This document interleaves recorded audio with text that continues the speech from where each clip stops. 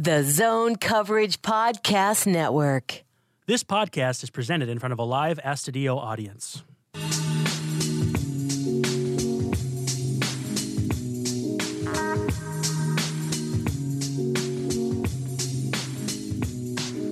Hey, it's Midwest Swing, part of the Zone Coverage Podcast Network. You can find Midwest Swing on Twitter at Midwest Swing Pod and Zone Coverage at Zone Coverage MN. I'm your host, Brandon Warren.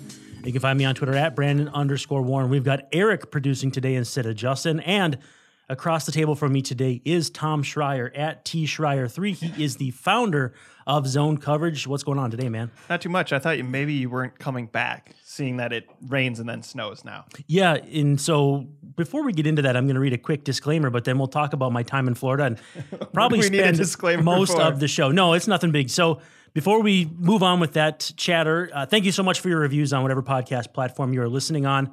Those reviews help us gain legitimacy in the eyes of advertisers, providers, and all that sort of thing. And so if you could drop us a review on whatever platform you use, whether it's Apple Podcasts / iTunes, Stitcher, Libsyn, Google Play, or Spotify, 5-star reviews. If you like the show, that would be great. If you don't like the show, reach out to me on Twitter, slide into those DMs, and let us know what we can do differently, because obviously we need you for the show to be successful.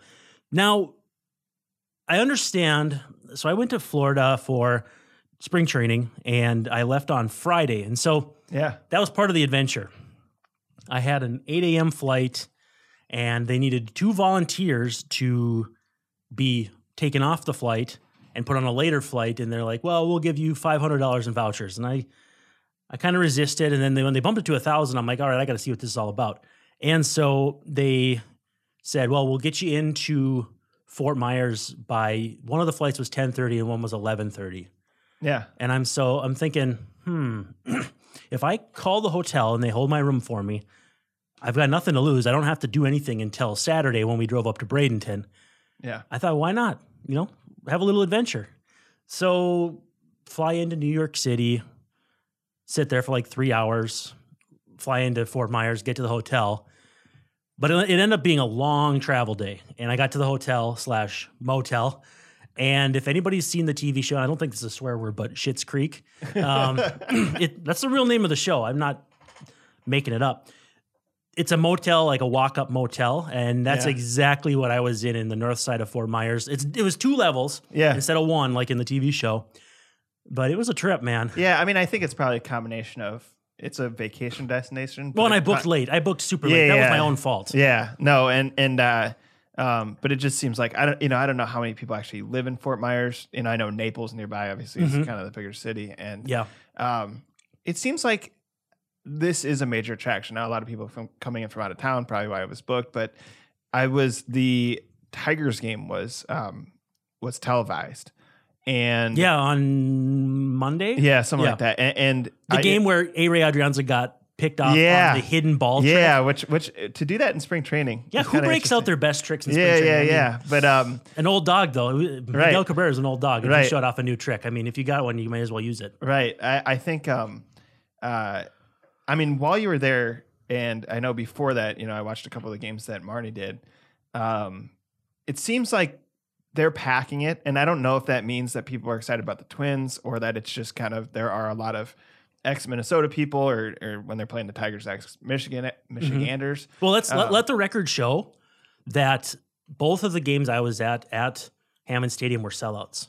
Yeah. The only 2 of the spring. So I think it probably had more to do with me than anything. Yeah, obviously. you be in there, people want to shake your hand. Now, Toronto, they gave up 4 home runs. Rowdy Tellez a couple, and then Bo Bichette, who... I mean, if you're listening to this show and don't know the Blue Jays prospects, it starts with Vladimir Guerrero Jr., who, everybody knows who he is because of his dad. And everybody knows who Bo Bichette is because his dad's Dante Bichette, who played a bunch of years for the Rockies in the late 90s.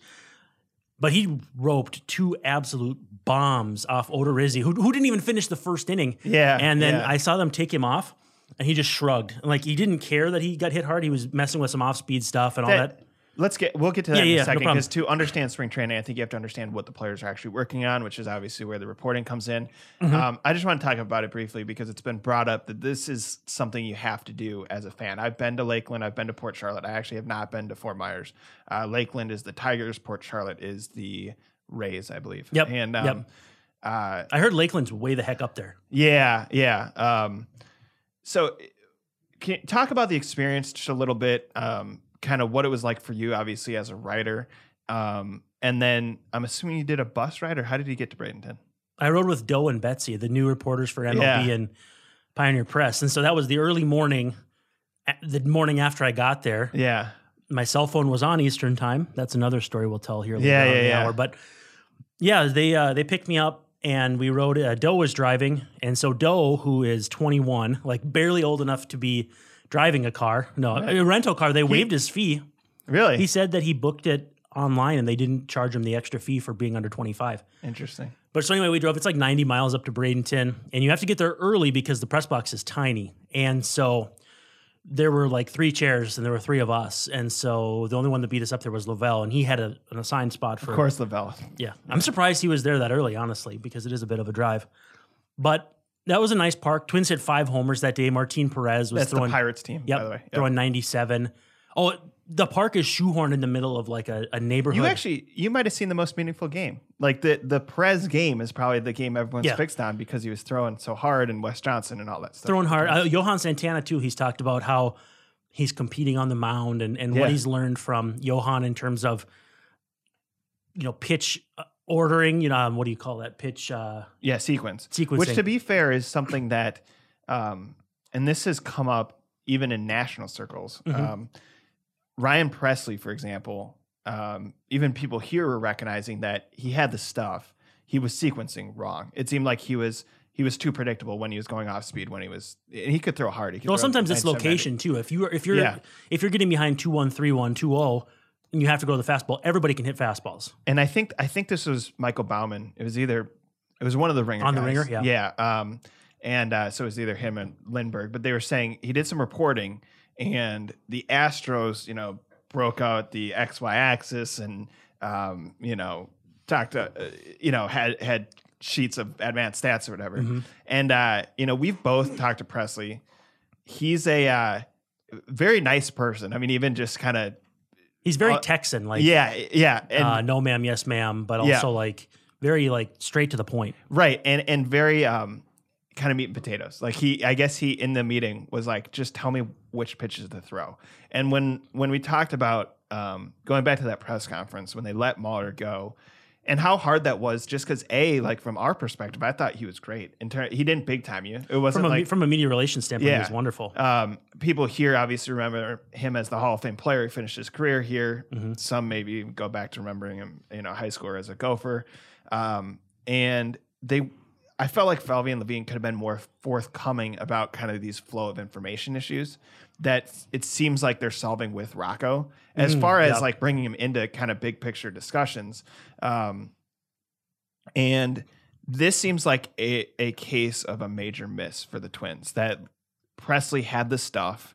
He certainly had a willingness to learn, or at least you didn't have to explain to him what to do. He just tell him what to throw. Mm-hmm. And I'm wondering if perhaps we'll see this with kind of the Prezes, because people are upset, and maybe reasonably so. Even from a national level, people go, well, you have Brios, you have Gibson, and then there's a drop-off, or at least there's the Pineda, no one knows what's going on. Odorizzi, there's an argument that really he should have an opener or whatever. Right.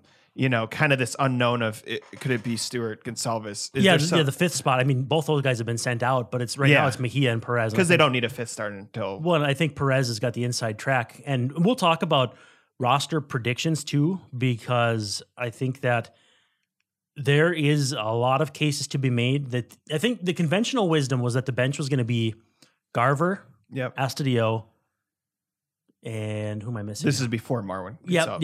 No, this is with Marwin playing third. It would going to be Garver, Astudillo, Adrianza, Cave. Yep. And I think it's going to be completely different than that after what I saw this last weekend. What would it be for you? Just real quick. Astudillo. Love it. He has to be. That has to happen. Yeah. Austin. Interesting. And then your fourth guy will either be Cave, Garver, or Reed. Michael Reed's out of options. That's right. I think Jake Reed, like the reliever. But yeah, Michael. Or Addison Reed, the reliever. Yeah. Or Jake Reed, the wide receiver. Right. And to confuse things even more, Michael Reed is from Minnesota. He was born in Minnesota. Right. And so was Mike Morin, the reliever, the non-roster reliever. So let's talk about those positions real quick. I know we probably didn't want to jump into this right away. Whatever. But, Austin's an interesting player to me. I think, he was a big prospect. He certainly, once he gets a hold of a ball, we saw that yesterday. Distance. He absolutely pasted one against the Pirates. They were back up in Bradenton yesterday, I think. I think he's a positive locker room guy. Extremely so. I've talked to him a lot. No, Rocco said as much when we asked him after one of the games. He said, and that's kind of why between the home run on Tuesday and Monday's analysis of Austin as a guy from Rocco's like his post game stuff. Right. I think if you read behind the scenes, I think because he's out of options too. And options, as much as you think, Mitch Garver deserves to be on this team because he had a nice offensive year, especially with Castro out. I mean, Castro's back. Astudillo's a little more defensively versatile. Garver's got options. And same thing with Jake Cave, who obviously filled in admirably for Byron Buxton last year. Well, Buxton hit a home run today. He's got 4 now. And Buxton's obviously got center on lock. And so your outfield's full. You got to figure out who you want as a fourth. They didn't claim Michael Reed just to flip him again, I don't think. And we haven't seen much of Michael Reed, but... Okay, describe him as a player, because I don't think people are going to be as familiar with him. So he played right field in I want to say it was the game in on Monday against the Blue Jays. So, okay, he played in the big leagues in 2015 with the Brewers, 2016 with the Brewers, and then last year just briefly with Atlanta. He's got 22 big league plate appearances, so not much going there. But he's 26, born in Maplewood. Yeah, I mean, went to school in Texas, but so last year at Gwinnett, he hit .363 with a .459 on base and a .539 slugging percentage in 53 games. Solid numbers in Mississippi too. So, I mean, between AA and AAA last year, he hit .342. He can run. He can play. I mean, he played right that day. But if we looked at what he played last year, he played mostly center. You like to have your fourth outfielder be able to play center, but it's not a must when all 3 of your starters can play center. Yep. But I think based on the numbers and the fact that he did hit a homer on Saturday in Bradenton, that's his only hit of the spring so far, but he's only 1 for 8. Rocco also had good things to say about him too after Monday's game. He moves well. As far as stolen bases, I mean, his biggest year in the high 20s, low 30s, but he's got some good power. He hasn't shown it much in terms of like home runs, but he legs out a bunch of doubles. He's a pretty good sized guy, 6 feet, 215. But for his size, he can really move. And I think it helps that he's a right-handed bat with Kepler and Rosario both batting lefty. I think Michael Reed's got the inside track on a spot. And as hard as it would be to send Jake Cave to Rochester, I think they might. I think your bench is Astudillo, Adrianza. Interesting. Reed. Yeah. And then who am I missing? No Garver. Oh, and then Austin. Astudillo, Adrianza. Yeah. Reed. And why am I? Yeah, it's always hard to remember the fourth, but Austin was the fourth. Austin, yeah. I keep screwing up the A's. So 3 A's and then.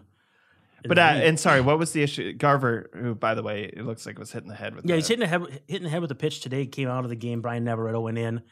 You can't really tell much because it's usually precautionary and that sort of thing. Spring training, but the other thing too is that concussions can pop up at any time too. You may not show immediate concussion symptoms, so you can't rule that out either. And we're certainly hoping that's not the case. But you could easily make a case that Garver and Cave both deserve to make the team. You could easily make the case, though, that you don't want to lose Reed and Austin for nothing. And Astudillo then is the backup catcher. Right, and then he can play all over. You could DH him some if Cruz needs a day off. I mean, you can play him at third. Although Austin would probably be the DH. Yeah. I think Austin would definitely be the DH. And then Reed, as a righty to spell the lefties helps. So yeah. I don't know. I would have never guessed a few days ago this would be the case. But also, too, I heard, and I probably wasn't supposed to hear it, but Dan Gladden was talking to Bobby Wilson before Monday's game. And then there was a clubby over there, too. And I heard him mention going with just 11 pitchers. And in that case, you have a 5-man bench where you make room for Cave or Garver. And a 5-man bench and 11 pitchers because you have days off early in the season. And you still have the potential for snowouts and rainouts being baked into where you may not need as many pitchers to start the season. And if that's the case, you might see someone like Trevor Hildenberger or Fernando Romero start the season in the minors. Both of guys who... Yeah, I've heard the Hildenberger in the minors, which is kind of a bummer. But it's weird because... we should precaution. Like, these are fun things to talk about. I think in terms of why we're discussing them now is you've just seen these players in person. Mm-hmm. And we're not trying to say anybody should lose their jobs. So. Well, no, I think you're addressing trends, though, and potential dark horses that people wouldn't think of unless you're watching a lot of spring training games, reading about the team down there. If I'm going to project a roster right now, it will probably have 11 or 12 pitchers, but a deep bench. Yeah, and I guess the point there is not that they're out on Hildenberger. I think it's not at all. It's that this is how this works. Well, they need to find out what they have in Matt McGill, who's out of options. Adalberto Mejia is out of options. They've got a lot of guys out of options that they have to get decisions on. And a lot of times these pitcher things sort themselves out. I mean, who would have thought Matt McGill was going to throw 40 or whatever innings last year when he was a non-roster invitee to spring training? I mean, 30 years old or something. Yeah. You see guys like Tim Collins having a great spring, Ryan Harper. You see Mike Morin. All these guys on a lesser Twins team would have a chance to make the team. And this year, it doesn't look like they're going to keep any non-roster invitees from the bullpen side of things. Well, and Falvey and Levine have been upfront with this, that there's all sorts of factors that go in. It's almost kind of politics, right, with the roster. I mean, think about Vlad Guerrero Jr. People know him because obviously his dad was a major league player. They also know him because until he got hurt recently, he was an example of a service time manipulation, right? And I think, this came up with Buxton last year. There's all sorts of things these guys have to consider. They're at least saying the right things, and I think they know this, that to fall in love with Aaron Hicks, with what he did in spring training, what was a mistake. He was rushed up too early. In some ways, Terry Ryan was right in, over the course of time, he knew that Hicks was going to be a good player, and he is. He's a good player for the Yankees. Just cashed in on that, right? 7 years, $70 million or something. Yeah, like that? something like that. And at the same time, he was not ready, and in some ways, especially as an organization, and I feel like almost every baseball organization, to be honest, is like this now. But as an organization that really has to have a strong pipeline, knowing that even if the Twins choose to keep it, as they should, keep a handful of stars, you're probably not keeping everyone. The Cardinals, for example, were smart to let Pujols go or whatever. Yeah. You always have to have a replacement sit in the minors. I think that, I just, with any of this stuff, like, keep Michael Reed if you think he has promise. Don't hang on to him too long if the season starts and he doesn't look like he's much, right? I think the same thing happens with Austin. I mean, Tyler Austin, you got in the Lance Lynn trade, right? I mean, that was, if he amounts to anything, that's a substantial benefit given that, we knew Lynn was gone, right? And I think all this has to be considered when talking about the roster, even Byron Buxton specifically, or Sano on the other side of this, that just because Sano, that does seem like it seems like an issue. I mean, the fact that it started out, he was only going to be out for days, now a week, now he's going to miss part of the season with, a cut, and I think it's near his Achilles heel, right? Yeah, which is a very delicate spot to be cut. Did you see much of him when you were out there? He was still in Minnesota. Oh, that's right. He went to Rochester to get a debridement procedure. Yeah. Rochester, Minnesota. You got to be. Yeah. You got to clarify when you're talking about Rochester's with Minnesota. Right. And Rocco said they figured he'd be back in Fort Myers soon. So I would imagine sometime this week. Yeah. So at the same time with Buxton, I think what's more encouraging is he may potentially be faster, which is crazy, right? It seems like But I don't think they're giving him a new Achilles or anything. I'm just kidding. Yeah, no. But with Buxton, there's been reports that he just is physically stronger. He's jacked as hell, and he's like, it's insane how jacked he is. Yeah, and I mean, we've had Mastriani on the show. He was, for a smaller player, very jacked. built. Yeah, he's still jacked. And with Buxton, I think he's countering that narrative that he's brittle, right? That he cannot remain healthy enough to be a major league player. He said he wants to be able to hit the wall and not break something, and I mean, part of that's him just kind of being humorous, but when you have a guy like that, who, I mean, for lack of a better way to put it, I think because of how thin and wiry he was almost pointy, like bony. Yeah. And so if you are, if you're that kind of build and you hit the fence, I don't know how much padding matters, but think about how fast he moves before he hits the fence too. Yeah. So every little bit that you can add to prevent yourself from having those nagging injuries, I think helps. Yeah, he's going to Kool-Aid man through the wall the first time he goes through. Oh, yeah. The people at Target Field are going to tell him. Kind of like that old video from the minor leagues where The guy runs through the outfield fence. Yeah. I think he catches the ball. And I think, people can correct me if I'm wrong, Brandon Warren on Twitter, Brandon_Warren. I think Chip Hale, who was a Twin in the mid-'90s, was the hitter of that ball. Yeah, that sounds about right. I mean, there's also things they could do at the field. I don't know if they've addressed this, but the fencing in the outfield, it just seems weird that that's exposed and that's potentially something that could injure a player. Where you can see the bullpen. I feel like, you could fix some of that or whatever, but make it stained glass so you break through it. Right. I don't think so. I think it, to my knowledge, what we're addressing here when we talk about roster, when we talk about the star players, even like a Royce Lewis, it seems like he's fitted in the clubhouse. He's not seen as, almost he like didn't play at all, but they sent him to minor league camp because of an oblique injury. Yeah, and obliques just linger. Yeah. But they said he was a net positive in the club. I mean, he's always going to be a net positive. And actually, I'm wearing my white humility chain. Yeah. His mom makes these, and I wrote a story at zonecoverage.com.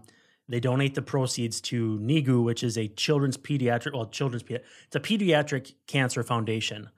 And so I said to his mom, white would look really cool. So she made one for Royce. Yeah. He loved it. So she sent me one. Yeah. And she also sent me a red one. So go on Etsy, look for humility chains. Yep. And you can help, donate some proceeds to pediatric cancer and making a cure, finding a cure. But he and I talked about that, and then later in the weekend he was sent to minor league camp, and he looked, I wouldn't say shell shocked, but I feel like he just wasn't quite ready to be sent out yet. And I think part of it was the bum deal that he couldn't have played, but they lockered him right next to Nelson Cruz. I mean, who of all people would you want him to have a locker next to? He's like, I think he was 1 or 2 doors down from him. And the funny thing about that clubhouse is that like Nelson Cruz is in a corner where you can't see. Yeah. You come into the clubhouse and you turn to your left, you can't see it. You got to kind of look behind. There's 60 there. lockers or something like that. Yeah. And so that corner though is like the opposite of the Joe Mauer corner at Target Field. Yeah. And that was where Royce was. So I think Royce had good influences, and I think he was a really great teammate and will continue to be that moving forward. And so I think it was still a good experience, even though he didn't get to play. Yeah, talk to Oliva and all that stuff, which was written about. And what did you think of Nelson Cruz? Did you get much time to see him? No, he was scarcely available because he hasn't played much, and he's massive. I mean, I've said all along that. Yeah, you said it was weird to see him in a Twins uniform. Well, it still doesn't feel real. Yeah, 2 guys in the time that I've covered the Twins have made me feel small physically. Right, John Roush. Yeah. And Michael Pineda.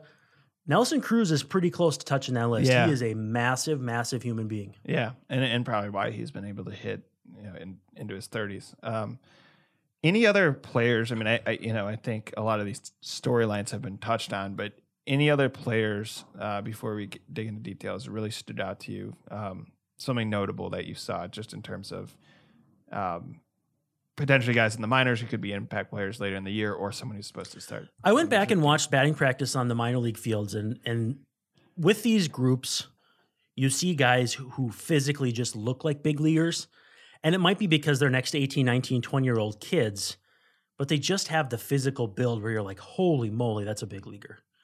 Yeah. So in one hitting group, Alex Kirilloff, I'm calling him Baby Votto, #Baby Votto, not only looks like a big leaguer, but you hear the ball and the bat meeting the ball, and it's just unbelievable. Dad's a swing coach. He's already pretty spraying line drives left and right. Yeah. And he looks physically like a big leaguer. I mean, at Twins Fest, you can see him. He's barrel chested. He's a big, strong kid, and he can really move for a guy his size. So he's going to be a very good big leaguer. Trevor Larnach looked like a big leaguer as well. That's a good sign. Tall, fairly lean, but not a slight figure, fairly imposing. He's got, I don't know who I'd compare him to physically. Like, I think Max Kepler looks a little bigger, and I think he doesn't look too different than Max Kepler. Because Kepler was wiry last year. Yeah, and I have a story coming on Kepler. I mean, he's thrilled to be with the Twins long term. He's just happy that they felt he was a player worth prioritizing for an extension. He's still, if you look at his spray chart, he's still hitting. Oh, and there's plenty unfulfilled potential. Yeah. Kind of one direction, and certainly a lot of athleticism. It's also incredible. I mean, you've said this a lot, just how hard it is, obviously, to reach the majors. And the more you talk with guys and coaches and stuff, you realize even between the capable AAA player, there's a huge gap to being a major leaguer. But a guy from Germany, obviously, who signed at 16, hadn't played that much competitive baseball. Yeah. And I think is it Larnach? Is that how you say it? Ryan Larnach. Or wait, Trevor Larnach. I always screw that up. I think Ryan Jeffers. There's another dog in here. He was part of. Yeah, we're in the dogs in the studio. They're releasing the dogs on us. They released the hounds. There's been 2 dogs in the building, and I'm just like, it's like, oh, that's a good dog right there. Sorry, got distracted. Back to Larnach. Was it a first round pick last year? Yeah, he's the first rounder last year in Oregon State program that perennially is. Well, they won the Natty. Yeah, and one of the best teams in college baseball. I think he's gotten lost. They eliminated Minnesota, by the way. Yeah, and he's the 3-11 Gophers right now. Oh, yeah. Anyway, sorry. He seems to get a little lost in the wash just because there's obviously a lot of hype around Lewis and Kirilloff. Yep. However, as a guy coming out of college, he should be on a pretty quick track here. I mean, how do you feel about him? Do you feel like this is a guy that could be an impact player quicker than people think? Does he still seem kind of rough around? He has to round out certain parts of his game. I mean, what do you see when you were back there watching him play?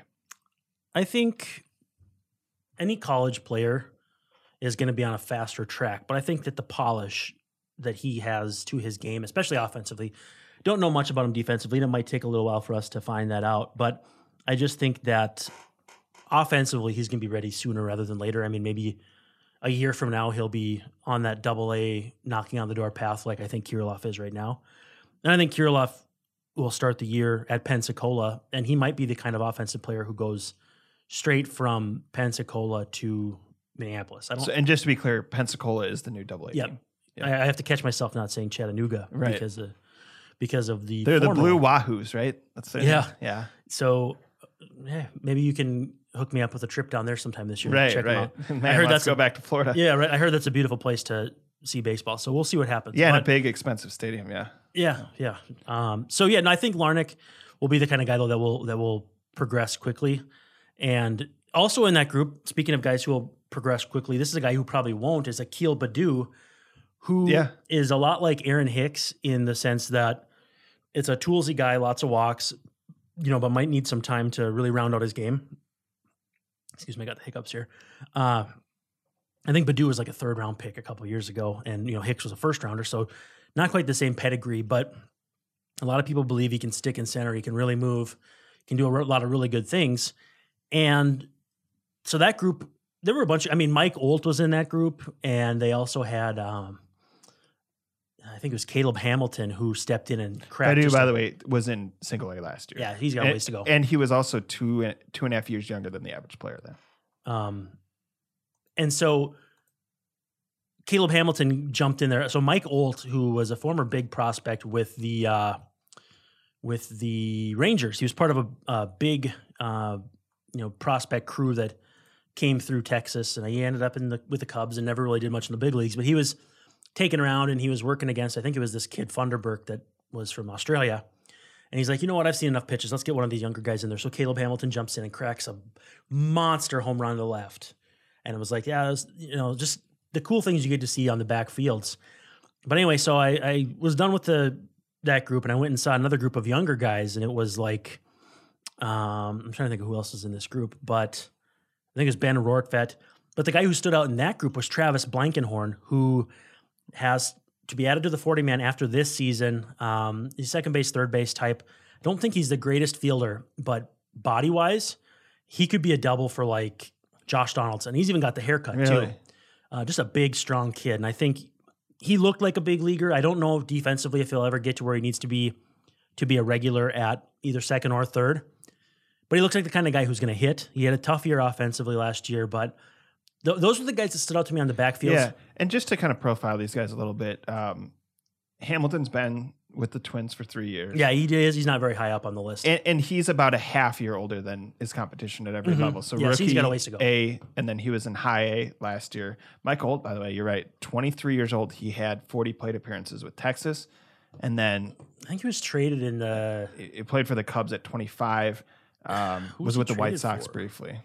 I probably could find it. For some reason, I'm thinking it's Matt Garza, but that can't be right. Either way, and then And Blankenhorn's name, for anyone who tracks the minor leagues, should be familiar. He's again, a year and a half younger than most of his competition, so was in high A as well. He was in the Matt Garza deal. So he was traded Rangers with a player to be named later, Carl Edwards, for Matt Garza. Yeah, okay, I was right.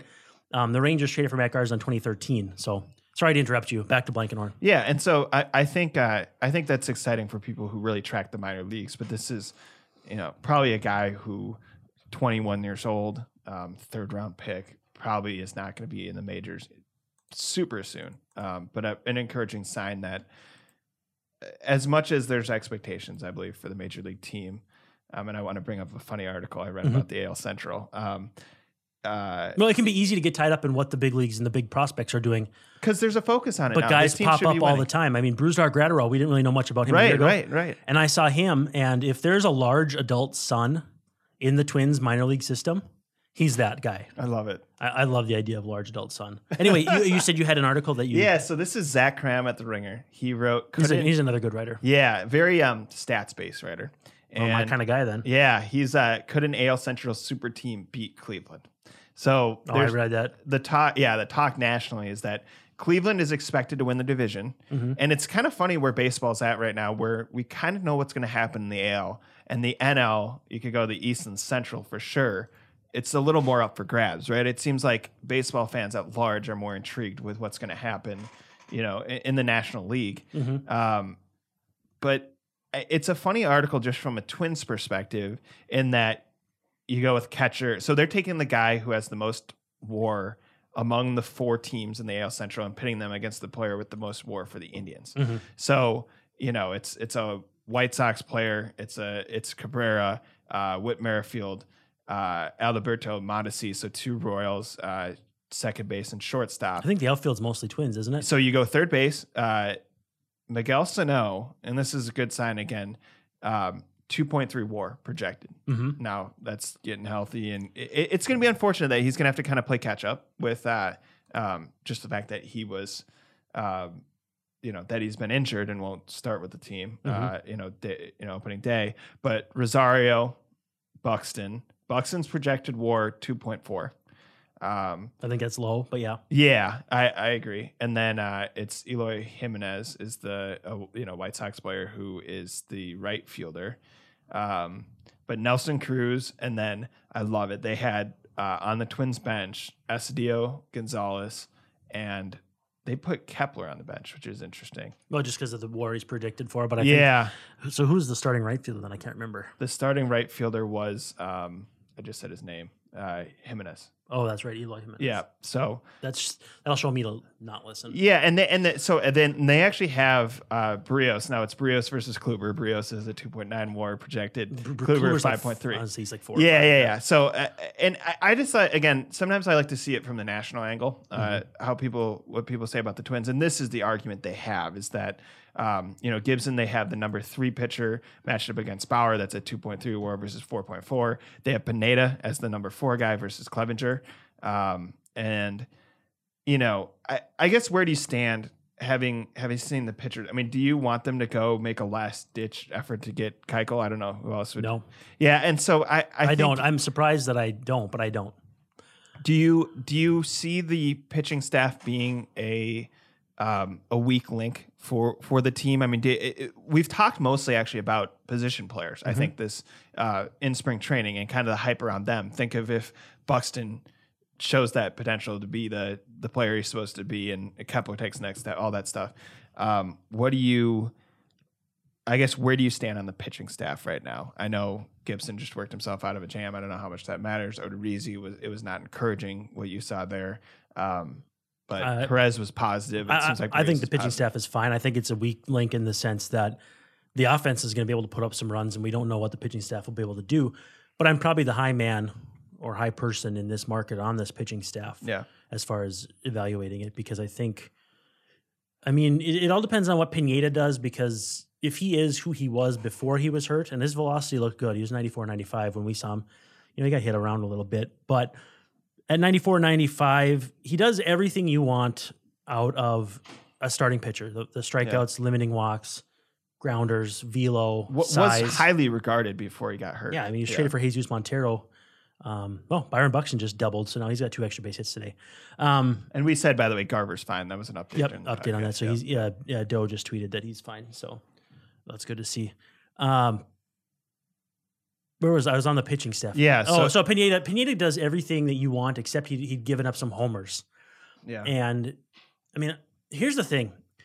I am really, really enthused about this people as a player development. This team is a player development team because they're doing all kinds of crazy stuff. I mean, Wes Johnson's supposed to be the Dallas Baptist or whatever. He's the velo guy in Arkansas. The velo guru, and they are doing they're doing all kinds of stuff with Rapsodo and computers and that sort of thing, and just to see all these new faces. And by the way, I think the only way you got hired by the Twins this offseason is if you had a big beard. Is that right? I swear, every new coach that I saw here was like Ian Kadish, the new strength and conditioning coach. Yeah. Massive beard.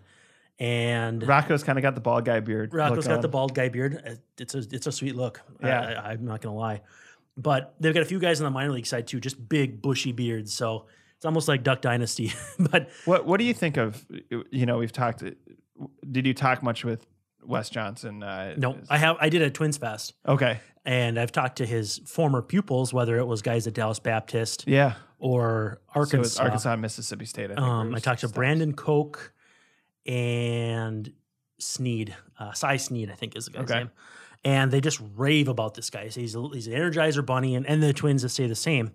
But he's supposed to be good at getting velo out of guys. And I mean, if there's one thing, Hildberger said he's using his hips more. Yep, there's a lot. It's all in the hips, like Chubbs on Happy Gilmore. But he unlocks velo for guys, and if there's one thing the Twins haven't done well in the last decade, or even maybe in the club history, is velo and strikeouts. And so, which are big. Yeah, I mean, in this day and age, the average reliever strikes out a batter per inning. Yeah. 5 years ago, that was a lot. 10 years ago, that was unthinkable. And teams rely more on relief pitching. Yeah, I mean, I don't know. I just think that getting strikeouts, I mean, that's where this pitching staff has room to grow. But also, it's that's the one thing that they can do to improve just internally. Yeah. So I think that's what you were getting at in terms of the teams that win the offseason often, doesn't always mixed performance. And I was surprised, even just as a brief tangent, that I thought once the Phillies got Harper, they were hands down going to win that division, because I always think of the Mets as bad. Mm-hmm. The Marlins are bad, and we don't even know if they're trying to win. No, they're not. We know they're not. Yeah. You're taking away, so the Nationals were 80 and 82 last year. You're taking away their best player. But they added a lot. I mean, Dozier. Yeah. And they signed Corbin, and they added Matt Wieters behind the plate might be decent. They've added plenty of quality. Well, Mets did too. I didn't realize how much they added. Cano and Diaz. Yeah. Jed Lowry. They're spending like a big market team all of a sudden. Wilson Ramos. Yeah. So they're good.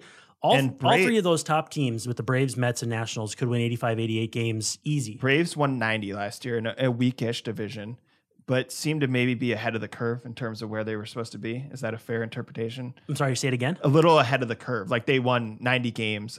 Was that team expected to be that good? I think they're expected to be decent, but I don't think that they were expected to be monstrous. I think they're expected, Ronald Acuna Jr. really set the world on fire.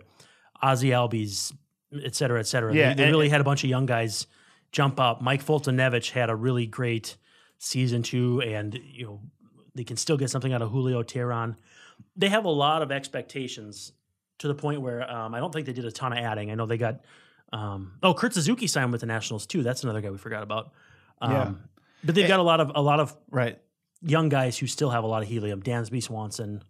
Josh Donaldson. Big move there. And on the other side, Machado signs with San Diego, and Pacoda has him at about 78, 79 wins. For San Diego? Yeah. And they had like the best farm system in baseball. Yeah. So, I mean, the point there is that I think, again, I always go back to, if you're going to criticize ownership, it's if they don't spend on a player who is successful here in Minnesota. And this is beyond the Kepler Polanco's. I think those contracts are great because it's cost controlled, some stability. It's knowing who's going to be around.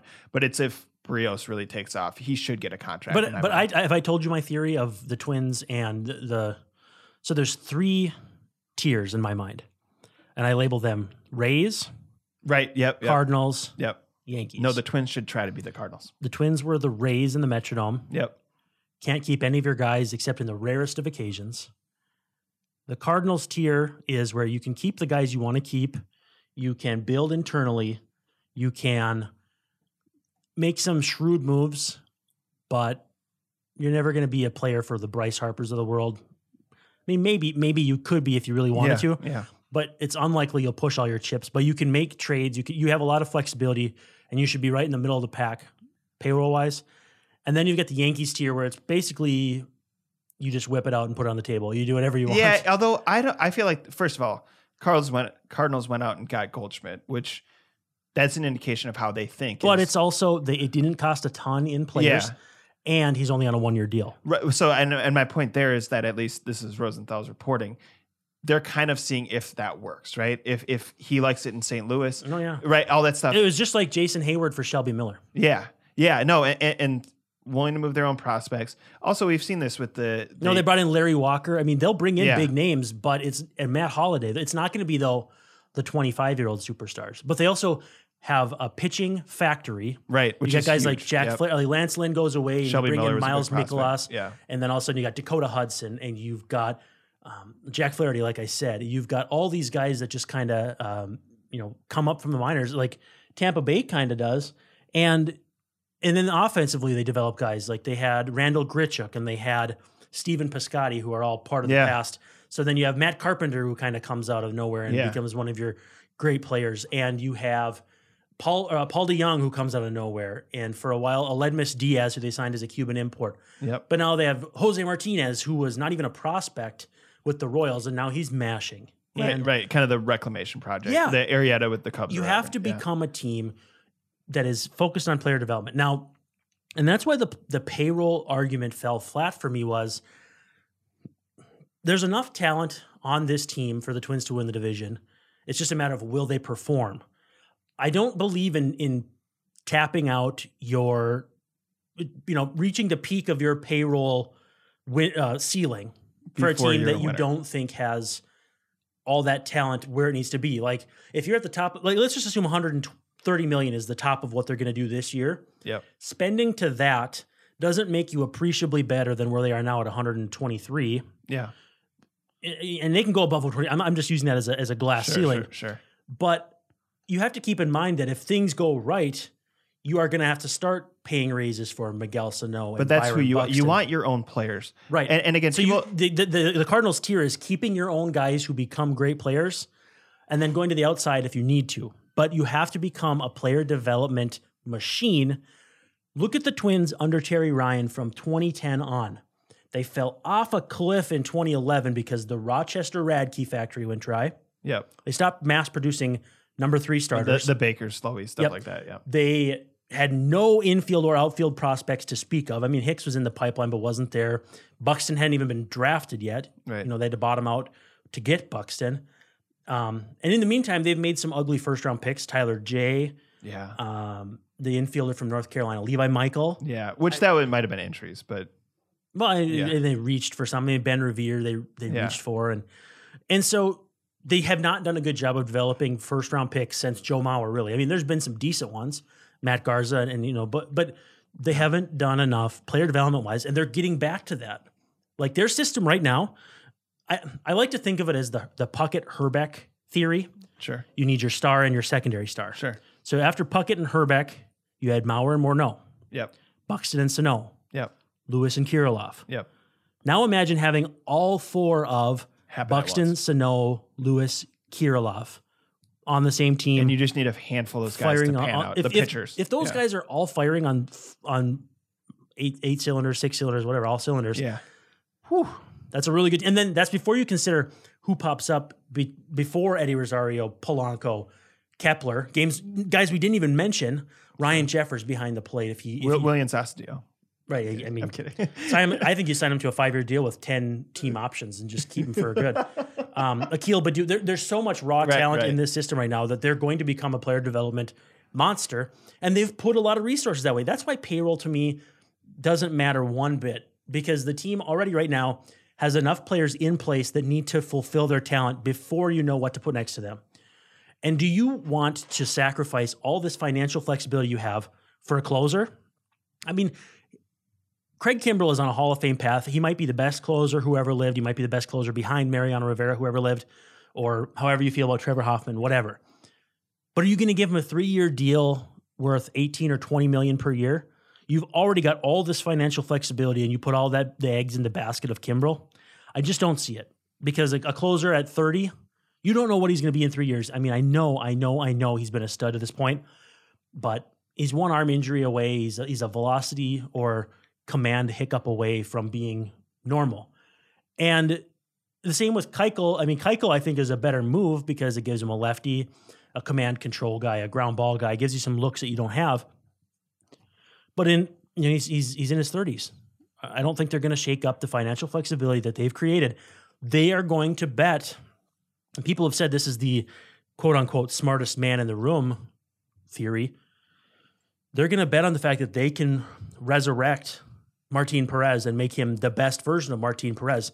When I talked to Thad Levine at Twins Fest, I said, so what was the thinking there? I know people are ripping you guys on Twitter, and they know what's going on Twitter. They see it. Sure. I said, are you guys thinking this guy was a top prospect 4 years ago? He doesn't have very many miles on his arm because a bull knocked him on his hind end, and then he has had some injuries. What the hell? But yeah. So he ate the bull, which that's awesome. And I said, are you just gambling on arm talent? He said, we're gambling on arm talent and the fact that very few guys hit free agency at 27, 28. Not a lot of miles on the arm. Yeah. This guy was considered to be like the next Johan Santana, which is funny. Thad Levine obviously knows. Yeah, who knows him better? Because he worked in the... And so there's no... it's not like signing Mike Pelfrey and think you're going to reinvent the wheel because Pelfrey was a number 7 pick or whatever 10 years before. Yeah. With Perez, I mean, the arm talent is clearly there. If he's even league average, he's worth his salary and by a lot. But also now he's got an option on his deal for $7.5 million next year, to the point where they do have someone in place in the event that Odorizzi Pineda and Gibson all leave in free agency. Yeah. So they are prepared for the eventuality that they could be going Barrios, Perez, blank, blank, blank. You know, pick your poison. Stewart, Fernando Romero. And if Romero has a really good year out of the bullpen this year, all the more reason to believe he can make the transition to the rotation and take a step forward. He was giving you like 5 innings. I think that's why they switched him over, right? I think they realized that it makes more sense for him to throw 60 big league high leverage innings than it does 150 AAA innings and then 30 big league innings when they're mixing and matching because they have a snow out and a double header and they need a 26th man. Shuttling him back and forth between Rochester this year makes no sense. Why not maximize his talent as the 7th inning guy with Trevor May back there and Blake Parker, who looks absolutely filthy. Parker mentioned, by the way, in the Zach Cram article. He looks nasty. Yeah. He looks so good. And so I think that, having him in that mix, as much as I was a little bit worried that they would be breaking up the 3 or 4 year path of innings since his Tommy John surgery, this guy is going to be a phenomenal reliever. And I think that it made way more sense to put him in the big leagues. I came full circle. I thought, nope, you got to build his innings, get him to 180 and then have him start for you in 2020. If he has a great year out of relief and then you put him in the bullpen in 2020 or in the rotation in 2020, that's your 3rd starter right there. And then you can re-sign Gibson if the money's right. I still hold out hope too. Like Gonzalez it's supposed to be road to 95. I mean, but you know me, I'm a Cole Stewart guy too. And that was my thing too. I actually think that's a good example of development where think of like the opener as training wheels. At some point, he was using the training wheels. At some point, hopefully, he was being used as the primary after the opener. And what it allowed him to do, instead of scuffling in the first inning, struggling to get through 3, go out there and get a lather during the first inning. And I get these older guys who again played in the league and still follow baseball. I we didn't do that. We just went out there and had to fight through the first inning or whatever. But to me, if you accelerate it, you just get more of young Cole Stewart, which is what you want because he's.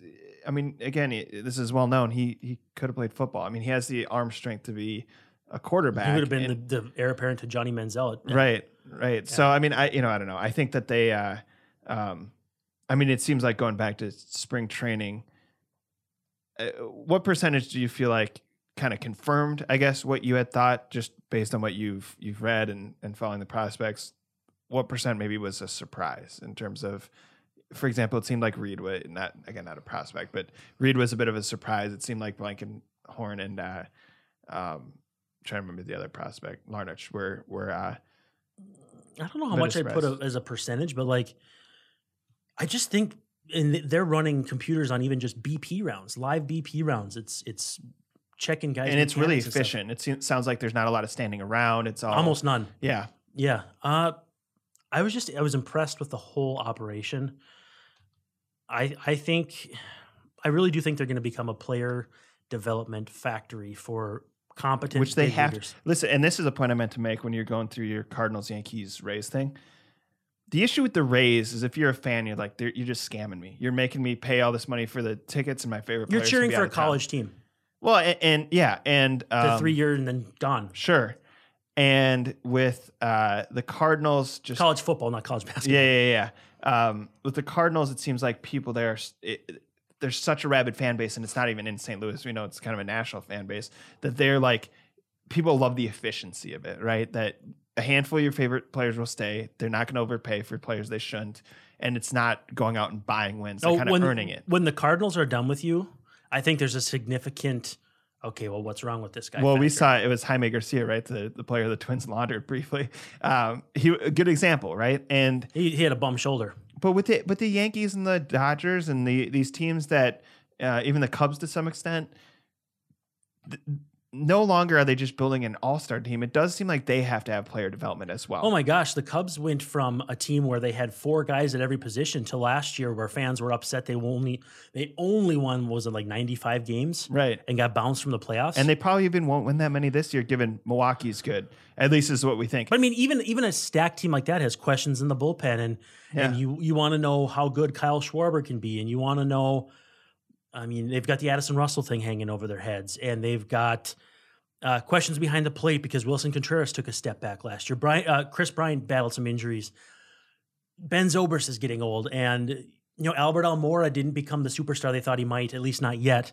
They've got questions. Ian Happ took a step backwards. I mean, they went from a team that had like Jorge Soler as their third right fielder to now we're at the point where, Jason Hayward's struggling. John Lester took a step back. Tyler Chatwood was a mess last year. Yu Darvish was a mess last year. They didn't get anything out of Jose Quintana that they were hoping to get. I mean, they had a lot of things go wrong, and if those things go right, it's a 100-win team again. But everyone else in the league is pretty good of all the teams trying to win. Yeah, to stay in that division, what do you think about the Reds? The Reds seem to be change of scenery team. I feel like they paid a whole bunch to win 83 games. Yeah, it's interesting. Like it's going to be entertaining because it's Yasiel Puig, right? And because they went and got guys like Alex Wood, and they got rid of Homer Bailey, and the cloud that he was kind of hanging over him. But they gave up like legit prospects to get Sonny Gray on a 1-year deal. And then Sonny Gray signed an extension, I guess. But I don't know. I mean, because they're an example of they probably overdoing the changes. Like I was, but they're also like the only team that was in that purgatory that actually tried. Yeah, I mean, people will say the Twins were in that purgatory and tried, but the Twins have so much young talent that literally between 59 and 99 wins, like anywhere in there, throw a dart and that's where they could land. But you are convinced it's 86. You said the number multiple times. 86, and I'm going to write that. Remember 2 years ago when I said the Twins are going to win 80 games? Yeah. And I got just crushed. And you remember how many wins they got that year? 85. 85, yeah. Yeah, after winning 59, 10 less than a nice season. Which was so it went 83, 59, 85. Yeah. Right? Yeah. I didn't say anything last year. But people were saying 87, and I feel like that team, if Buxton and Snow do what they're supposed to do, and I know that's a big, big if, that's probably an 87-win team. The division is like historically bad. Like second worst division, I think. People think Chicago will be okay. I don't.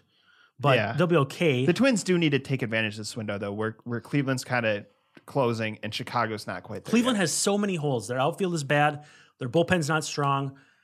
I think Shane Bieber's their number 5 starter. He's really good. So, 1 through 5, they're good. Danny Salazar is not healthy. But, if anything happens to Kluber or Bauer, they're in big trouble. I think so. Is it Kluber, Bauer, Clevenger, Bieber, Carrasco is the other one. So 1 through 5, not in that order, but 1 through 5 is it's strong. All 5 of those guys would probably be number 1 starters for the Twins. Bieber, I don't know. Barrios would definitely fit in the Chicago or the Cleveland rotation, but sure. But anyway, but their bullpen, it's not good, and they've got Carlos Santana on the tail end of his career. Their catching situation, Roberto Perez is their starter. He hit like 168 last year. Francisco Lindor might not be ready to start the season. If he has any kind of hiccup to the point where he has a tough year because he's missed so much of spring training, that gap closes so fast. Everybody thinks it's about a 10-game gap right now. I think it's probably closer to 5. Yeah. That gap can close so fast. Yeah. So fast. Should be a fun year. You obviously were out there in Florida. Do you want to tease anything? Otherwise, you have the Cron piece. You have a piece about Bradenton, all the home runs that were hit. Kepler, I have working on about his pleasure, his pleasedness. What would you call it? How pleased he is to have signed with the Twins. I have some stuff in the pipeline about Cole Stewart that's just kind of existential. Bill Evers, who was the number 2 hire for the Tampa Bay Devil Rays back in like 1997. I love it. Tim Foley was number 1. I asked him. Yeah. I have a few things on the recorder. What else do I have? I don't know. Look back. You had the Royce Lewis piece. Yeah. I'm going to write Cole about Stewart. You did write about Cole Stewart as a person. Oh, yeah. That was a fun story. Just click my name on zonecoverage.com. It'll take you back. I've written some fun stuff here in the last month or so.